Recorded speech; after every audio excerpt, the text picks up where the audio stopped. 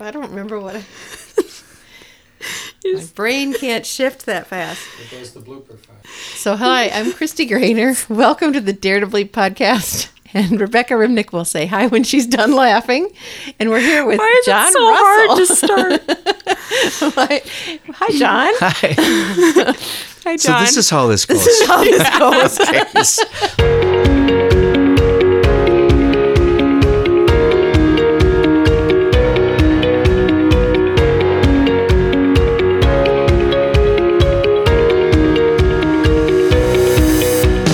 Welcome to Season 2 of the Dare to Believe podcast. Hey, Rebecca. Hey, Christy. Are you excited about Season 2? I'm very excited about Season 2. We've got a lot of great guests for our listeners and interviews full of revelation, awesome stories and testimonies that will encourage and inspire you, our listener, for the more of God. So we want you to dare to believe.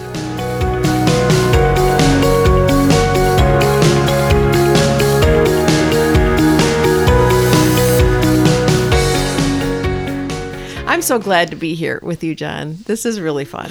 Well, thanks for having me. I Yeah. never thought I'd see myself. We're here for a half hour, 45 minutes, something like that. We're going to be talking about you, Yeah. all about you. Okay. Which is not your comfort level. We're going to be pulling it out. But John and I have known each other for a long time. We are parents of young men who are fathers, and we've known each other since our boys were little. Mm-hmm. Yeah. You might not remember how long we've known each other. So back when Amy and I first joined Hosanna, you were leading, I think you might have just gotten on staff, and you were in charge of all the new people. Yeah. And so you led our group of new people coming into the church. I? Yep. How'd I do? You did great. We stayed. I mean, Yeah, that's you great. didn't scare us away that time, but That's no. great. Yeah. So that's fun. That was way, way back. Yeah. Gosh, how old was Drew then? 2 Oh. or 3 maybe. Yeah. Yeah. And now you're a papa. Yes. You have a beautiful baby boy. In Wells, your he's life. amazing. Oh. Yep. Yeah. What do you like best about being a papa? Oh, there's so many things. I think, I mean, like just yesterday, when you walk into a room, it's almost like when you come home and your dog goes crazy, just to see that joy on the little guy's face. Just 'cause he saw you. That he saw me. Yeah. And you could kind of tell because it's you. It's not just he's smiling at anybody who right. walks in the door. But Yeah. You're special to him. yeah, that's wonderful. Yeah, it is, isn't it? It's Mm-hmm. powerful. And isn't it amazing to watch the joy on your son's face as he loves on his son? I wasn't prepared for how amazing that was. It's like, it's just beautiful to Yeah. watch. And And he's a good dad. yeah. Oh, I'm sure he is. Yeah, it's wonderful to see that. And that's powerful for anybody, but it's really powerful for you. Do you mind telling our listeners a little bit of your story and why seeing that generational blessing being passed on is powerful for you? Yeah, well, I've thought about this a little bit lately because many may not know, but I was adopted when I was 5. And so there were things in my biological family's past, some challenges and struggles there. Life was hard. They didn't always handle it the best, I guess. And you learn a lot in 5 years. Your first 5 Yeah, years Yeah. are very true. fundamental. Yeah, that's there- true. some issues of abandonment and being tossed around from orphanage to foster home and things like that. But just this opportunity that I felt the Lord give me to make a brand new start with my family line, Wow. you know? The way God intended it to be. Exactly. And to see that now carried on through our son Drew and now his son Wells, it can be a little overwhelming to see how God has been so faithful to that and so good in that regard. And, to think of many, many generations to come. That's right. To look back Yeah. and to think that, this was the beginning of kind of a new family line. Yeah, the blessings go generation to generation. Yeah. People are worried too much, I believe, about generational curses because Jesus is much more powerful than any Yeah, of that. for sure. And we can release the blessings, which are immensely more important Yeah. than whatever the enemy's doing in our family line. And you're doing that. Yeah, Yeah, that's really cool. absolutely. I actually Yay. met Drew before I met you. Mm-hmm. He was a worship leader, I think my second year at Bethel Yeah. in Reading, yeah. So it was great. I loved it. He kind of was a little bit more rock and roll, a little bit more folksy Yeah. than some of the other musicians. I always really appreciated that. And Yeah. his It was sensitivity. Minnesota. Yeah, he's kind of folksy in like a really great way. Oh, yeah. I mean, yeah. He loves Bob Dylan and Yeah. And- That comes out in his style. yeah, It was exactly. a pretty strong contrast to some of our other leaders that year. Yeah. Yeah. Were you there when Danny Silk was speaking? And will you tell him the story about Drew when he was speaking? He was leading worship, and Danny Silk was teaching at their school, and the glory cloud showed up when Drew was leading. Yes, and I probably don't have a lot of details. It's been a long time since I've thought about that. But that's pretty But amazing. yeah, Drew had the privilege of being there during that season when it seemed to be happening quite a bit. Yeah. And actually leading worship when the manifest presence of the Lord comes in a very tangible way. Man, I think as worship leaders, we live for those moments. Yeah. And very few of us ever get to experience that. And what I think is beautiful is Drew learned not to get in the way. Because as leaders, worship leaders, or just ministry leaders, we think we have to have things so organized and prepared that when that happens, we can get in the way. Right. And Danny kind of coached him on, no, just keep going. Just Right. keep going. Yep. And so he knew to follow. Together, they kept just Yeah. flowing in that, and it was glorious. So how cool that he learned through experience how to just get out of the way and let the Lord do what he wants to do here. yeah, that's so true. And I think probably one of the biggest challenges for worship leaders is to get out of the way. I think sometimes when we have that word leader attached to our title, I think sometimes we feel like we have to be leading, I'm giving quotes here, the conversation around the table. We have to be the one leading it for whatever reason. But just to get out of the way. I mean, that's a hard thing to do. Yeah, and you don't want to get so far out of the way that it's just a mess. No. So there's that balance. It is a delicate skill to It's a be dance, able yeah. to shepherd the presence of the Lord in such a way that it isn't too far either direction. Right. And if people don't know, we didn't really introduce you, John. We just Okay. kind of jumped into it because we know you so well. We Yeah. should mention that he's a worship We're leader. talking with John Russell, and he is a good friend of ours and been a worship leader forever, and is currently worship leading at Hosanna Lutheran Church down in Lakeville, Minnesota. Yeah. But you've been in the music field forever. Right. So you talked a little bit about being adopted, and then you went to the University of Minnesota and Yep. talk about that. Yeah, so I got my music education degree. Yeah. Education degree at the University of Minnesota. And after graduating there, I just went on the road immediately, got married to my wife, Amy. Who you met at the Chanhassen Dinner Theater. Exactly. We were both serving food. And yeah. Did you sing there at all? I did not. Not on purpose. No, I was a waiter. You were a waiter. You I was weren't a waiter. singing waiter. Just a waiter. No, just a waiter. And then went on the road. My dream was to make it in the music business. So got a manager and an agent and started a band with my brother, and off we went.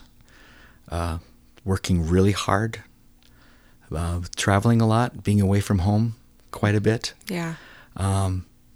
Now, I'll get into this a little bit because it's a really actually quite a big part of my story. So we got to the point where things were going fairly well, but we were struggling relationally, my brother and I, to a point where it was just on the hairy edge of a catastrophe. Mm. And so, I guess we both thought it best that it was time to save our relationship and not go any further. But something interesting happened in that season. I absolutely learned to hate music. I just did not like it anymore. It's the last thing I wanted to do. And so when I was done, I told my wife, Amy, I got to find something else because I'm done with this. I don't want to ever do this again. Went back to school to get recertified as a teacher and discovered that I still wasn't passionate enough about teaching to go into it. So tried a few things for a few months, and I remember this very clearly. Was out mowing the lawn, and Amy comes out in the yard, asked me to turn the lawnmower off, and she says, John, we need to talk. I said, you're miserable, and it's starting to make me miserable, and you need to get back into music. And I just said, absolutely not. I'm done. And she goes, well, let me suggest this. She goes, I'm going to choir tonight. We had been part of Hosanna at that point. I'm going to choir tonight, and I'd like you to join me. And I said, absolutely not. I'm not going to choir. And she looked at me square in the eye and said, I'm going to choir tonight, and I think you should come with me. And I knew that look. I was going to choir that night. So I went to choir, and I think I might have been one of 4 or 5 guys in the choir. It was real small. And we just started to sing. And I believe it was from the Lord, but all of a sudden the joy, it just returned. Because it's what you're created to do. Yeah. And I didn't realize that at that point in your life you'd kind of set aside music. I was done. I did not know that. Yeah. It makes sense after it being so hard and Yep. the relational issues that you had, that the joy would be taken from you in that. Yep. Totally. Yeah, we were working almost every night. And it also makes sense that, we all have a destiny in our life. Mm-hmm. And there is warfare that comes against it. Because when you do what you were created to do, all of us, when we do what we were created to do, we bring the Lord glory. Right. And to shut that down is an attack against the Lord, because it removes some of the glory we're created to give him. So that makes sense that would be a battle that you would have had to wrestle with. I guess pursuing a country music career might not have been the Lord's best plan for me, but he obviously used it in a huge way. But so anyway, I go to choir, the joy returns, and then the calls started to come in from people who wanted me to join them in their musical adventures. And so I ended up in the Johnny Home Band, and Johnny's pretty well known in the Midwest. He's been around for a long, long time. Very popular, very dear man. Just an incredible experience. So then for the next 7 years, I hit the road again with Johnny, playing music, singing, and it was absolutely fantastic.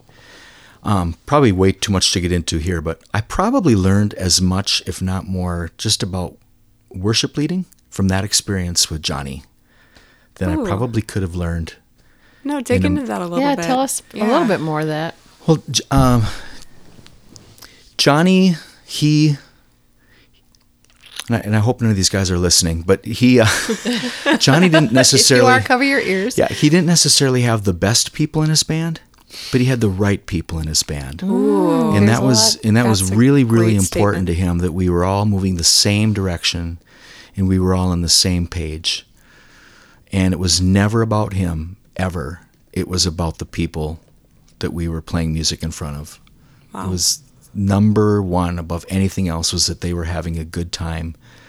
So you learned how to do teamwork. Learned how to do teamwork. Mm-hmm. This whole idea of it, that people are coming to see me that got kicked out of me, which was wonderful. That was part of the healing, probably. Yeah. Yep, exactly. And so just many little things like that I Sure. learned. Well, and the fact that the sum of the parts is not always what you would expect. Yeah. And that's huge. I think that's just huge in life and in the church, is to recognize that when the Lord breathes on something, when he's present, when he's with us, Yeah.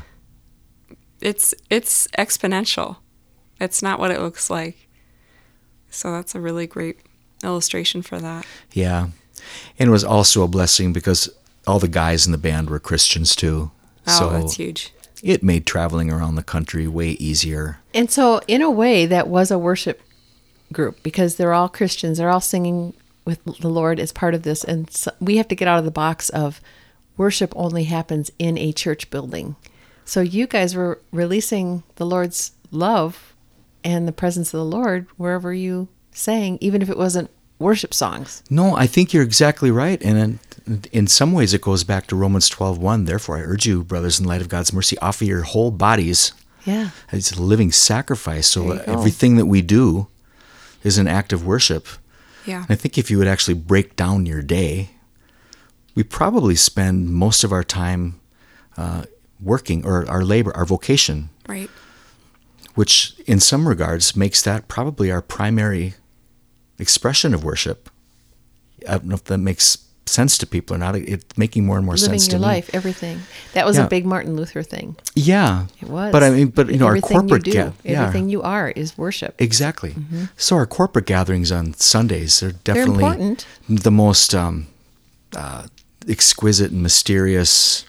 Just that's a beautiful. I mean, a group of people coming together, singing to the Lord, making music. That's mysterious. It's glorious and beautiful. But the day-to-day act of worship, I mean, it's what we're doing. So, many nights with that band, that there was great experiences happening with the crowd. So what I am thinking is then I just have known you kind of from that point on, and Yeah. I've seen so much growth. And what we both are learning is we're a lot older than we were back then, and there's still so much more to learn. Yeah. We're going from glory to glory to glory. And Yeah.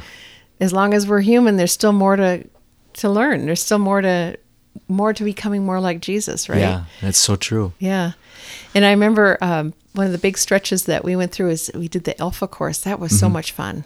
Yeah. doing the Alpha course. I mean, watching the transformation in people. And, I wasn't very comfortable with Holy Spirit before we started the Alpha course. I thought I was. Yeah. But then when Holy Spirit showed up, it's like, wait a minute, this isn't what I signed up for. I don't know what Yeah. to do. And I can't I think control you were you. kind of in the same boat, right? It's Yeah, not in only the same boat, but little.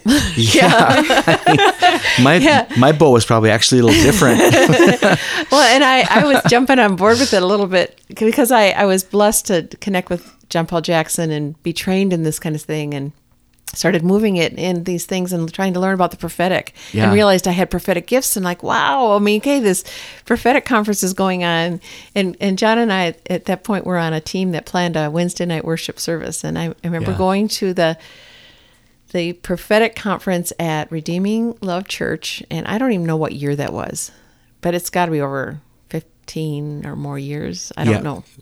We Yeah. were still working together. So maybe Correct. closer to 20 years. I bet it was 50. closer to, I don't know. Anyway, 15 to long 20 time is a ago. long 20 time years ago. Yeah. Older And longer than Rebecca's longer than been. I've been I think. alive Driving. almost. Yeah. For sure. Yeah. And so I was so excited about the prophetic gift, and I'm hearing stories, and I'm thinking, okay, I'm going to go to this conference and let's see what happens. And I literally had an open vision, and I'd heard about that and had never had it happen. And John was one of the main worship leaders at church. And so I'm sitting watching this worship team, and it was Andre Ashby on one side and Joanne McFadder on the other, and a guy named, is it Bremer? Daniel Bremer. Daniel Bremer Yeah. in the middle, and he's leading worship, and it was so amazing. And these guys began to prophesy with song, and it was like they were going off the script. It's like they were just singing to the Lord. I couldn't, and it was powerful, and you could feel the presence of the Lord. And all of a sudden, I watched. Is it Daniel? David. Daniel turn into John Russell, and I literally saw it. It's like with my own two eyes, I'm watching this, and I'm like, oh my gosh, John Russell is going to sing prophetically. I just couldn't believe it, and I'm all excited about it. So I'm very young in my gifting at this point, and I went back to our meeting when we were planning worship, and I told John all about this. Yeah. And he kind of had this. John, who was not familiar with the prophetic at the time. Well, and- he or- heard about it. Well, familiar in a way that I really didn't want anything to do with it. Yeah. I really think only because didn't know Heard the anything bad, about it. and you'd And heard so it bad was things yeah, about it's a it. scary thing. Yeah, It absolutely. is. I mean, I've been walking with the Lord for a long time. I grew up in a Christian home, but that part of the kingdom was never in the conversation. Right. We never talked about Yeah. it. So And if you did, it was probably the negatives and the abuses that Because can some come people with that, who are for not sure. trained well in the prophetic and not shepherded well Yeah. can make a big mess. Yep. And that happens way too often. yeah. So I, at that point, was probably one of those people because I was just sharing with you too much. You weren't ready to hear it, and you kind of like, okay, and we never talked about it. But here's the thing. Even though when you deliver that word, I was probably, putting my hand out metaphorically. Stop with that stuff. I don't necessarily believe in it, nor do I want to. But because we were in relationship and we were friends, think that is super important. So you trusted a little So bit. I trusted a little bit You because I trusted trusted Christy, you. even if you didn't understand or Right. trust the prophetic word. Exactly. Yeah. And I think that's how the Lord used that to finally very start to true. turn my heart. Wow. That's very true. Yeah. So what was fun is, then 10 years later, John and I had both left staff at that church, and we were going to be going to do a workshop up in northern Minnesota, and we met in Duluth for lunch. You and Amy and I was there, and somehow you were so excited. It was 10 years later, and you Yep. were going to be, you said, have you ever heard of a guy named Andrew Ashby? And I'm like, are you teasing me? Because I told you that, and it was 10 years later, Yeah. and I said, well, do you remember this? And I reminded you of that, and the look on your face was fun because you went, oh my gosh, I forgot. And you were preparing to lead at that same conference 10 years later Yeah. with Joanne McFadder Yeah. and Andrea Ashby. Yeah. Oh my It's goodness. like, Yes. come on, Jesus. Yeah. That's really cool. That is so cool, isn't it? Yeah. And you know what else happened at that conference? Do you know Patricia King? Yeah. She was one of the speakers. She called me out, had me stand Oh, up, come on. and just spoke this amazing prophetic word over my life, things that I'm beginning to walk out now. But you know those conferences, you're sitting there and you go, Lord, please let them call me. I want to be the one, because Yeah. they call out so few people. And Yep. so she had me stand up and called some other things out. That's cool. So yeah, what a wonderful time. Yeah, and what a cool, the Lord is so gracious, and we don't have to know what we're doing, really. Yeah. We can fumble our way along and make mistakes and get it not quite right, but maintaining relationship and maintaining honor and respect and love is important in walking these things out. Oh, totally. And I'll go back to that. I think had we not had relationship, I would have, it could have actually done more damage. It could have Right. possibly even pushed me further away. Right. But the Lord has done a lot in you since then. I Yeah. heard you beautifully talk about this with some pastors a few months back, Yeah. where you talked about how the Lord even taught you more on how to move in those things. You mind sharing some of that? Do you remember what I'm talking about? Or Yeah, I mean, I can give a little backstory to that too, which might be helpful to people. So there's a time when my wife and I were just really wrestling with all of this stuff. It seemed to keep coming up. And not only that, but the fear around it kept coming up. Yeah. And so we were invited out to Reading, out to Bethel for a leaders conference. You were there, remember I was that there. year? I think we stopped and had lunch together. Or we rode, yeah, we hung around a little bit, and then all of a sudden you and Amy disappeared. It's we like, did. wonder where Yeah, they went. You said, we have to get out of here. We're going out to see nature. I'm like, okay, Yeah. John, bless you. So we've been there several times since, but that particular conference, I haven't seen anything like that there since. It was particularly wild and swirly. Something else was going on at the time in the kingdom, and there's a large group of people there who were just on fire, and so it was, I don't know if you remember that. A little, It was, I don't remember it, but it must have been a little messy. oh yeah. Okay. Yeah. Just bodies laying on the floor Oh, and no. Okay. and Don't remember that, but- people people prophesying in different languages out loud, and it was all just came Wow. together, and a little bit overwhelming. Yeah. That's kind of actually. the stuff that you hear about that you're like, I don't know, I want that. Yeah. Yeah. And so when somebody comes up and gets kind of in your personal space and starts speaking in tongues over you, it's like, whoa, what's happening? And so yeah, I said, honey, we just go for a walk. I got to get out of here. I don't know what's happening nor what I'm feeling about this. So we went up to Lake Shasta, started walking around the lake. Never forget it. We found a nice place to sit on a big rock, just overlooking Lake Shasta.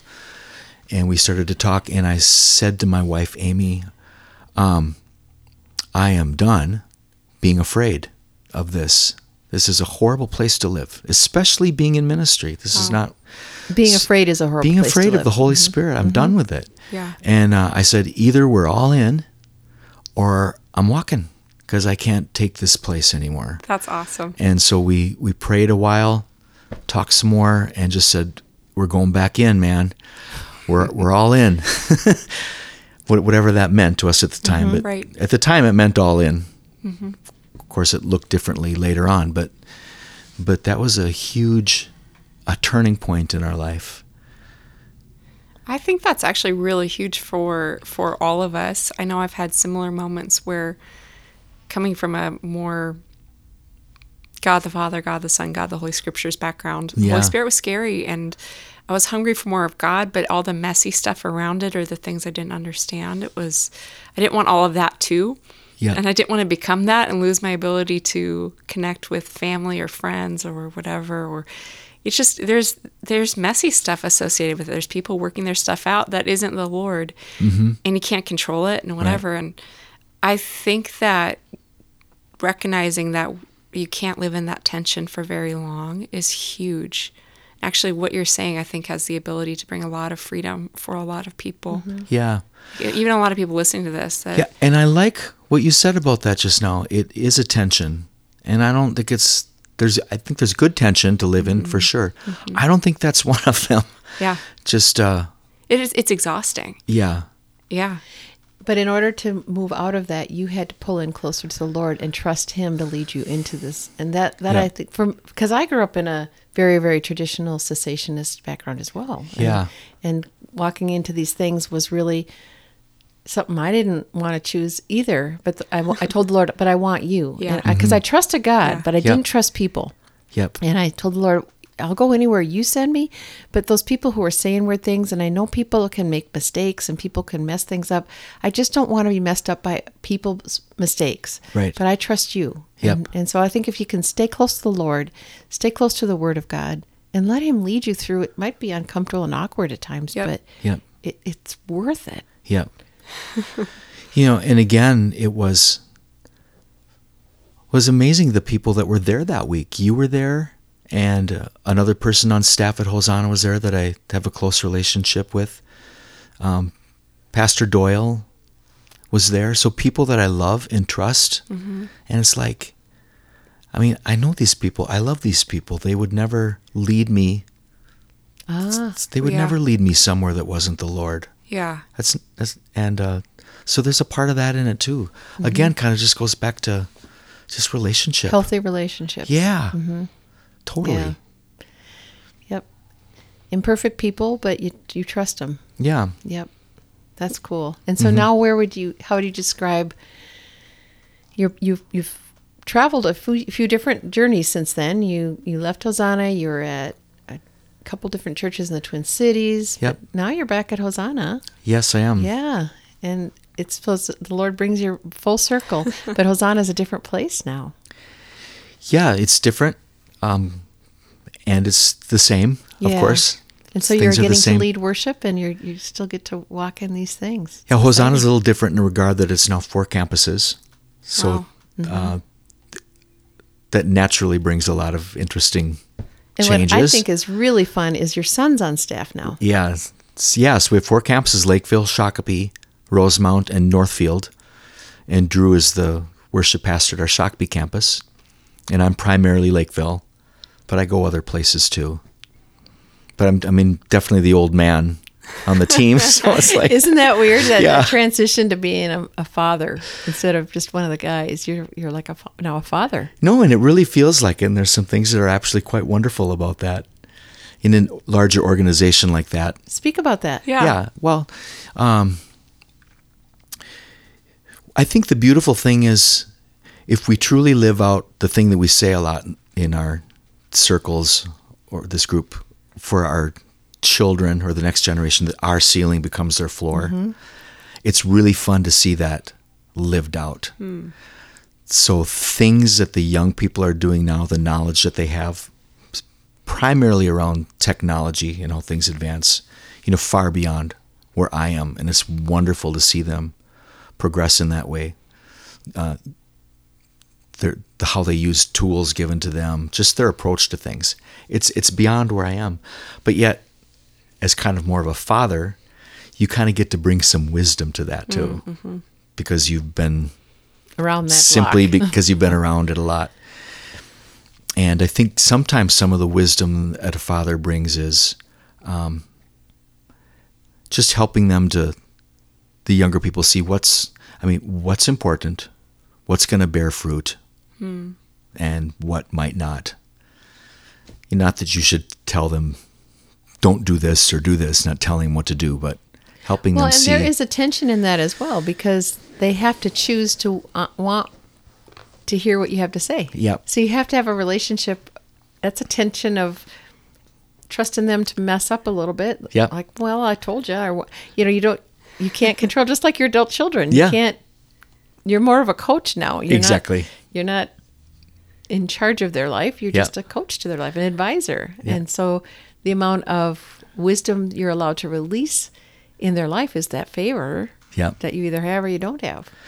And I think that's the beautiful thing. I think one of the things that brings me joy is when a younger person says yes and allows you to speak into their life. That's a high honor and a high privilege when they, instead of me just forcing myself on them, I'm older than you, I've been around longer, therefore I know more, you will listen to me.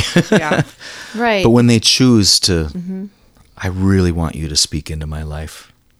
Yeah, and what we're talking about seems to me it's a leadership thing called, the positional authority versus relational authority. Right. You are in charge. You've got an honorable job. That's your role. Yeah. But you have relational authority. And if you don't have relational authority, you can speak a lot, but people will not No, they won't necessarily hear you and Right. respect you. Right. But you have that relational authority. Yeah. Because you are living the life and you are being real about what I like, what I don't like, what's been easy for me, what's been hard for me. Because it's not all a cakewalk. It's challenging, and you have to deal with fear, and you have to Yeah. deal with pain and woundedness, and let the Lord get in there and heal your stuff that you were just doing pretend that isn't there. It's hard, this journey. Yeah. And so when people know you're real and they respect you, it's a relational authority they allow you to have in their life. Yeah.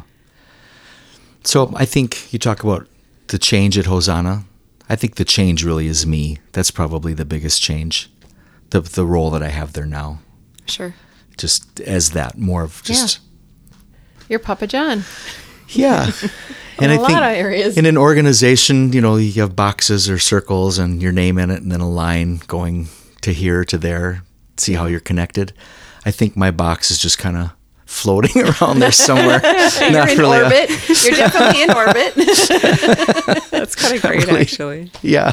So here's, I'm sitting here, I'm hearing you talk, both of you talk about the next generation, and I am the same generation as your son, and I want to position myself to learn and to grow and to receive the breakthroughs that you guys have fought for.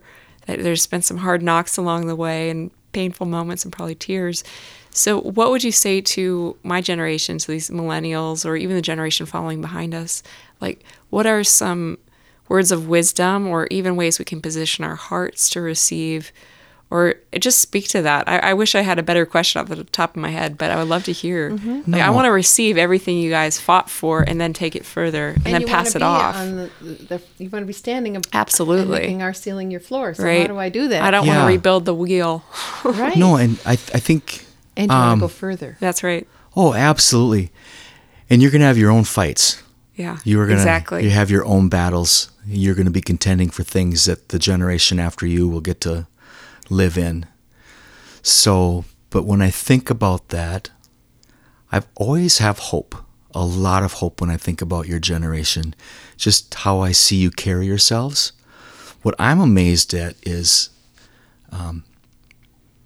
the wisdom in your generation that you carry. I think that is a very real thing on millennials right now.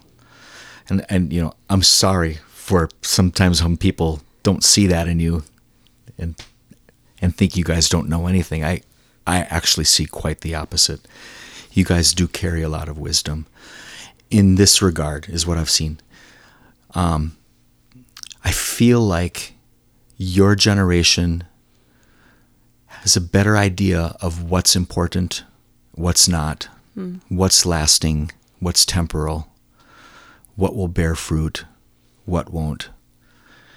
And so I would just encourage you to keep walking that path and to have that kind of courage to stay true to that. Just keep doing what you know is right and keep ignoring the stuff that doesn't really matter. Yeah. I hope that makes sense to you, and I hope you... It does. I'm hearing I'm hearing you say have long vision, the long game in mind. Yep. Well, and I think just that you want to position yourself so that you receive the breakthrough is really the biggest part of the battle, because there are some people who would say, oh, they're just old and they don't know. And there's some people who would say, oh, well, they're old and I want to figure out how they got where they are so I can learn from that. And so there's two different ways of looking at it. Yeah. And I think what I appreciate about your generation is there's a low tolerance for just doing it because. I mean, that's not a good enough reason for anything. Yeah, it's true. Yeah. And so that filters through everywhere, and that's awesome because you don't have to, there's no pretense in that. It's like, okay, tell me why we're doing that. So just, if we're not doing that for a good reason, let's not do it, and it can be hard and frustrating if you haven't thought through, I don't know why I do it. that can be really, like, that causes me to feel like I don't know something I'm supposed to know. But if we can deal with that, then you are ready to take on the next thing. But I have encountered some people from your generation who said, yeah, well, you're just too old to understand. And like, oh, that makes me sad because, I might not understand, so help me understand. It's a relational piece as well, Sure. Don't ever feel that from you, Rebecca. You're just like, yeah, let's go for it. We got a lot to learn, and getting to hang out with these guys shows me that routinely. But it's it's a privilege to see firsthand people, from the generation above me, going hard after the Lord and saying, we didn't know things at first that we know now, and we don't want you to have to relearn that. Yeah. That's what I see happening. So I want to glean everything I can and then take it further and then pass it off. Yeah. And I think that's happening. I really do believe that's happening. And I think there is a big shift in the generation before me, in your generation, where I think we both get it. I think both generations are seeing that. I don't know that occurs very often in history. That's a really interesting point, because I often feel like I'm learning as much from your generation that perhaps your generation is learning from ours. Yeah. I really do feel like that. And as long as we're positioned that way, it's almost unstoppable. Yeah. Yeah. So in a way, it makes me feel like I'm still running. I haven't stopped. Well, you are. So, and which is really good. Yeah. I don't ever see a time, I guess, where I will stop running. I had a prophetic word over me that I just love. I think about this often. This lady said, she's very prophetic, so I really trust her, and I do know her very well. And she said, I see a Russian bear. I'm like, I'm not sure where this is going. She said, and it's kind of like balancing on one of those balls that they do. She said, but then the ball turns into the world and the bear turns into you. And the Lord says, all the days of your life, you're going to be running around the globe until the day you're done, and you won't ever need to stop. I'm like, that's all right, that's a good word. That's and I release that to you, John. So I received that one. Yeah, Gary too. I think there's a generational piece on that word. Yeah. I actually do think there's a generational piece. And I think that's the heart of the Lord, that your generation would go, that you don't slow down. I don't know that golfing and retirement communities have quite the same appeal they once did. And yeah, you're looking at me with a terrified face. No, please, Lord, no. I mean, I like to golf, but I don't want to give my life to it. Right. And knowing when to make a shift and an adjustment to make room for the next generation, and without having to leave, is very important, because you said this once, Rebecca. You said you ran track and you ran the baton. Yeah, relays. Yeah. You can tell that I did a lot of track, but she did the relays. And want to explain how you said that? Yeah, well, at some point in the relay, you're going to hand over the baton, but there's the passing zone. And so the runner waiting for the baton starts running and goes to their top speed while the other runner has the baton and is at top speed. So there's a moment where you both are sprinting before there's a handoff. At so you top don't have to speed slow before down. you hand off. Yeah. I love that picture. Is it? Yeah. Yes. It's so good. Because too often we've stopped and handed the baton, and so somebody quits and somebody starts. You lose all the momentum. And we lose all the momentum. Yeah. Right. Yeah.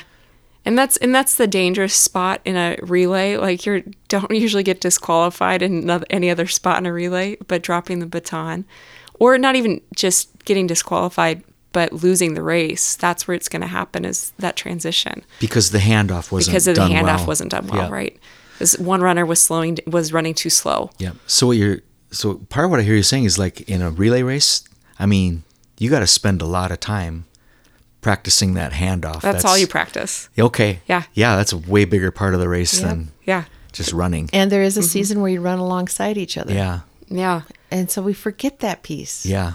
Oh, that's really good. I actually think that time is coming. Like, I think my generation is like, we see you guys running. We're like, oh, we got to go. We're still, we don't have the baton. We're not running with it, but we're trying to catch up to speed.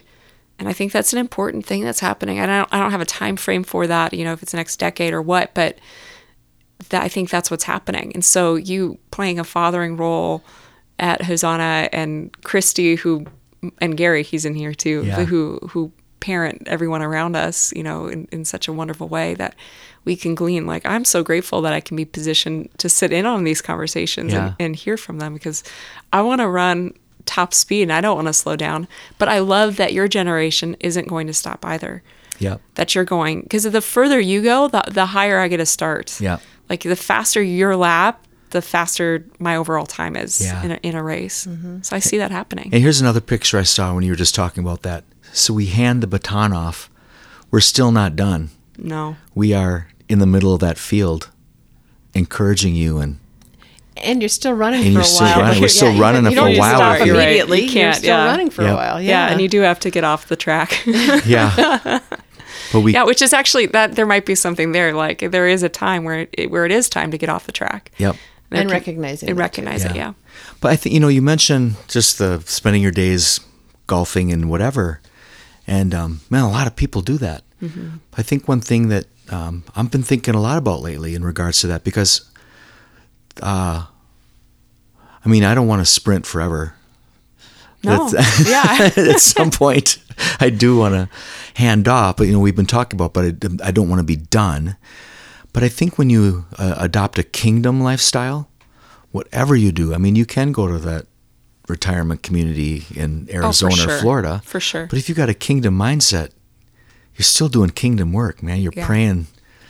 Yeah. You're praying You're for the doing groundskeeper. something. Whether it's you're coaching or you're cheering or you're doing something. Yeah. So you never stop, but It changes. yeah, and I think sometimes a lot of people, I think they actually feel like, okay, I'm done, Sure. did it. Yep. I think I did enough, and Yeah. never really fully step into the more that God has for them. Yeah.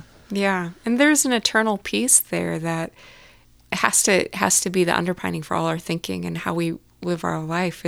There's eternal ramifications for everything. Right.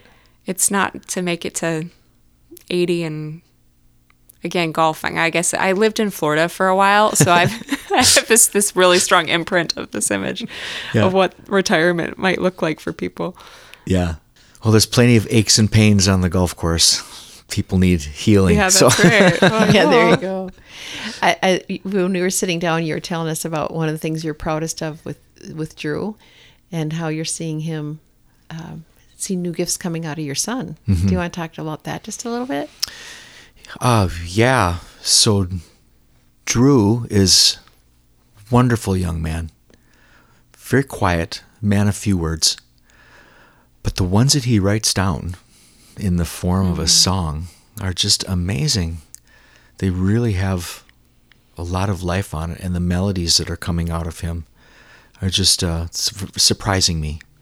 Not that I didn't think that he had it in him, but the depth of some of these melodies and these songs. So Drew's been doing a lot of writing, and I've been honored to do writing with him. So we write together. That's cool. And we're in the process of recording some of those songs now. That's talk about a fun generational interplay there. That's awesome. Yeah. And it's an interesting thing, writing music with the younger person. I've been thinking a lot about this lately, because it seems to me there's so much creative production, Rebecca, that comes out of someone your age, in your part of the generation. I don't know if you noticed that or not. So like if you look back in history, like all the great, let's say the great pop bands or rock and roll bands, when they were in their prime, just kicking out music and their production level was so high. They were in their 20s, maybe early 30s. And for some reason, I don't know why, it seems to kind of slow down. And they, when they tour and do music, they sing a lot of the songs that they did before, yeah. But that they did before. But I mean, when working with my son, I noticed that too. His production level and the things that come out of him, they're different than what comes out of me. And I don't know, I've just been thinking a lot about that lately. And how, person, like in my part of the generation, how we can stay creative and productive. And I don't have the answer, but I've just been thinking a lot about that lately. Yeah. And perhaps we are still very creative, but it manifests itself. And we have to differently. See ourselves that way. Yeah. And keep going forward instead of just living in what we had in the past. Exactly. So that's really a challenge at times, I think, because Yep. you got more history. You can kind of sit back and like, oh yeah, I got some good history, which is not bad to have good history, but you're not living history, you're living the future. Yeah. So there's something about this that, forgive me, I'm going to talk about tennis, that reminds me of something I heard when, so Serena Williams has been trying to break the record of number of slams, and she's lost in 4 finals. And if she was just playing a normal final, it wasn't trying to break a record, I think she would have had 3 of those. And the announcers this is getting talked about, like the weight of it is, the moment is getting to her. And they brought up the story about Monica Seles, who was a great champion. And she was like, I don't know, she was in her teens. She was in her late teens, and she came back she has crazy comeback win to win a major. And they asked her afterwards, like, what were you thinking about? And she said, I was trying to remember the name of that song that I heard in the drive here. She wasn't thinking about the weight of the moment. She wasn't thinking about how do I do this as a strategy. And I think there is something with youth where there is a freedom from the gravity of the situation, where you are free to be creative and produce because you're not concerned about what it means or the bigger picture or reputation or any of those things that you need to uphold. So I think there could be an element of that more than, as you age, creativity goes down. Because I don't think that's true at all. Yeah, I don't think that's it. Yeah. I think there's a freedom to make mistakes that young people have. And there's no way you're creative if you don't make mistakes and find out what doesn't work. Yep. You're totally right. And I think in ways that comes down to performance. Yeah. Oh, yeah. Totally. Yeah. Well, that's a good follow-up. Like, how do you stay away from performance? I mean, as a worship leader, or as anybody who's up front in front of people, how do you live with excellence and play? You're an excellent musician. How do you do that without slipping into performance? That is, quite honestly, that's a challenge. Mm-hmm. I think it's a daily challenge. I don't think I could honestly sit here and say I'm totally free from the spirit of performance, because I'm not. I mean, it's very, very easy to slip into. But I mean, you mentioned something that just it just stood out to me. When you're younger, just that freedom to kind of make mistakes. But look at that. The young people, we kind of celebrate that, don't we? Yeah. When young people step out and try something bold, and they might not necessarily succeed the first time, but we celebrate and go, yeah, you're getting it. You're doing great. You go. I think when you get older, it's possible that we just get afraid of making the mistake. Yeah. And perhaps we're not always as celebrated for making a mistake. Sure. Yeah. And that, again, that could, I'll take some blame on my generation, as we have these false expectations for the people and who have been doing it longer than us. It's supposed to look a certain way. Yeah. Yeah. So, I mean, getting back to the performance thing, I think, and you mentioned excellence too, Rebecca. I think it depends on how you define excellence. If I defined excellence as just pure executing something, I mean, that's ridiculously boring anyway to me. Just here's what we're going to do, and we're going to execute it perfectly. then you're kind of performing.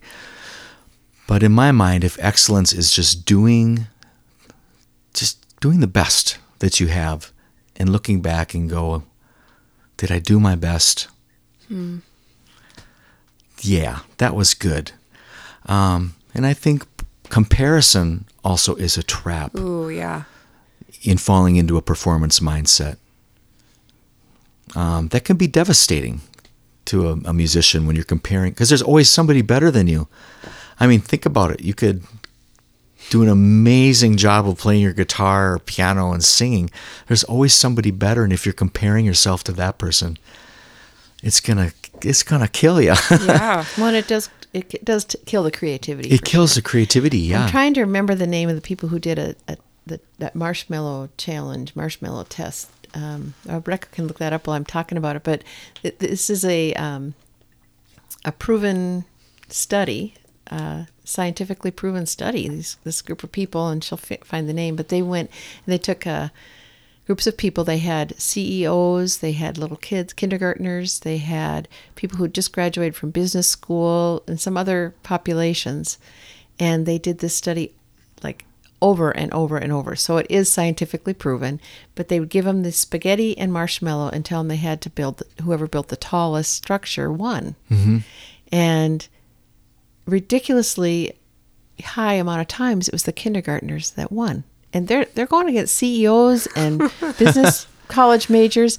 And what they found is that the adults were trying to relationally navigate through things, and they were trying to have a plan and strategize their plan, and then they do it once. The kids just did it over and over and over till they got it right. Right.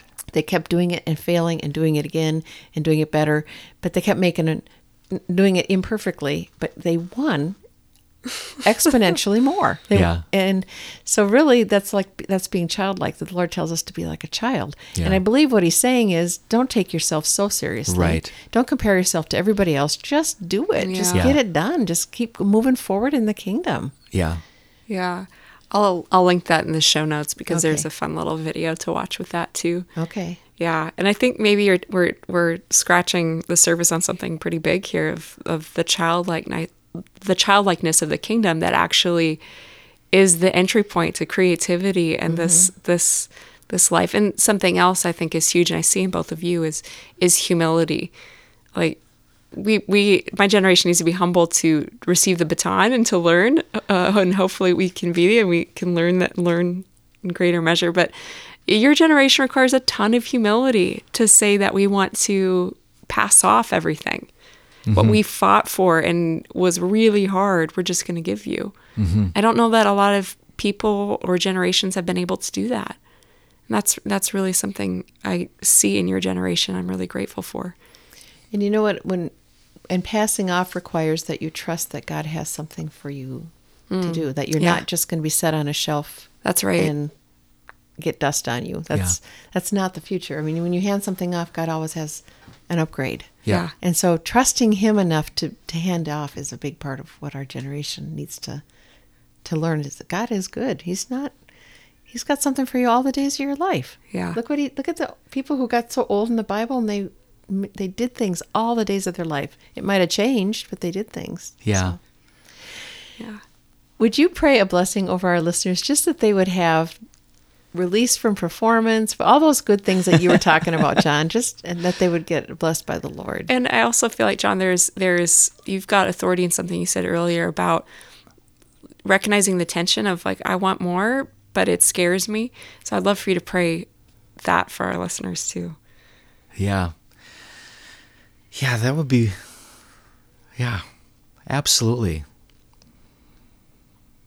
Oh, Heavenly Father, we thank you for this time. Thank you for this opportunity just to talk about you and about your goodness in our lives. My first prayer, Father, is over those who are struggling with performance. That's a weighty thing, and it's so much weight nobody can really bear to carry it for too long. So I pray, Lord, that if anyone who is listening to this is carrying that weight of performance, that you would just release it from them in Jesus' name right now, and just fill them with the revelation of your goodness and that you created them unique and special, and that they are significant, and they have a place in the kingdom, a very significant place in the kingdom. And help them to find what that purpose is, Lord. And Father, the second group of people that I want to pray for are those who might be in this place of tension or this place of fear, of just letting go. It's a scary thing to completely surrender yourself and to yield yourself to the Holy Spirit, because we don't always know what's ahead, but you do. And so, Father, I pray for faith and I pray for peace over those people, and give them the courage just to let go and to let you hold them, to let you walk alongside them, and to let you guide them. Because we know, Father, that you will only lead us in those pastures beside the still waters. You promised that for us. And so, Father, just keep continuing to release your kingdom. Oh, and one more group of people I want to pray for. I want to pray for those millennials, that next generation. Man, they are right in the middle of it right now. And I pray that you continue to give them courage and humility and release supernatural creativity into that generation, Lord. How we need that. And we love them so much. And we have so much hope in that part of the generation.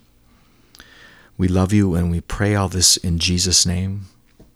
Amen. Amen. So we've been talking with John Russell. Thank you so much, John. And if people want to find out more about you and find you, where would they Google you, or would they find you? I'm not sure what you would find if you would Google me. Probably do you want me to give out my phone number? No.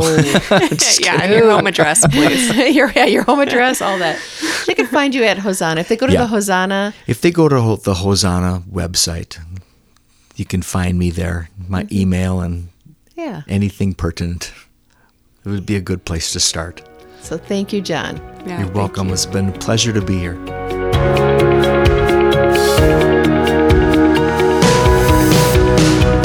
Thank you for listening to Dare to Believe podcast. We are grateful for you, our listeners. You can find out more about us at our website, daretobelieve.info. That's believe.info. Also, to make sure you don't miss any of our upcoming episodes, subscribe to us on Apple iTunes or however you listen to your podcasts. And go ahead and leave a 5-star rating while you're at it. Thank you, guys.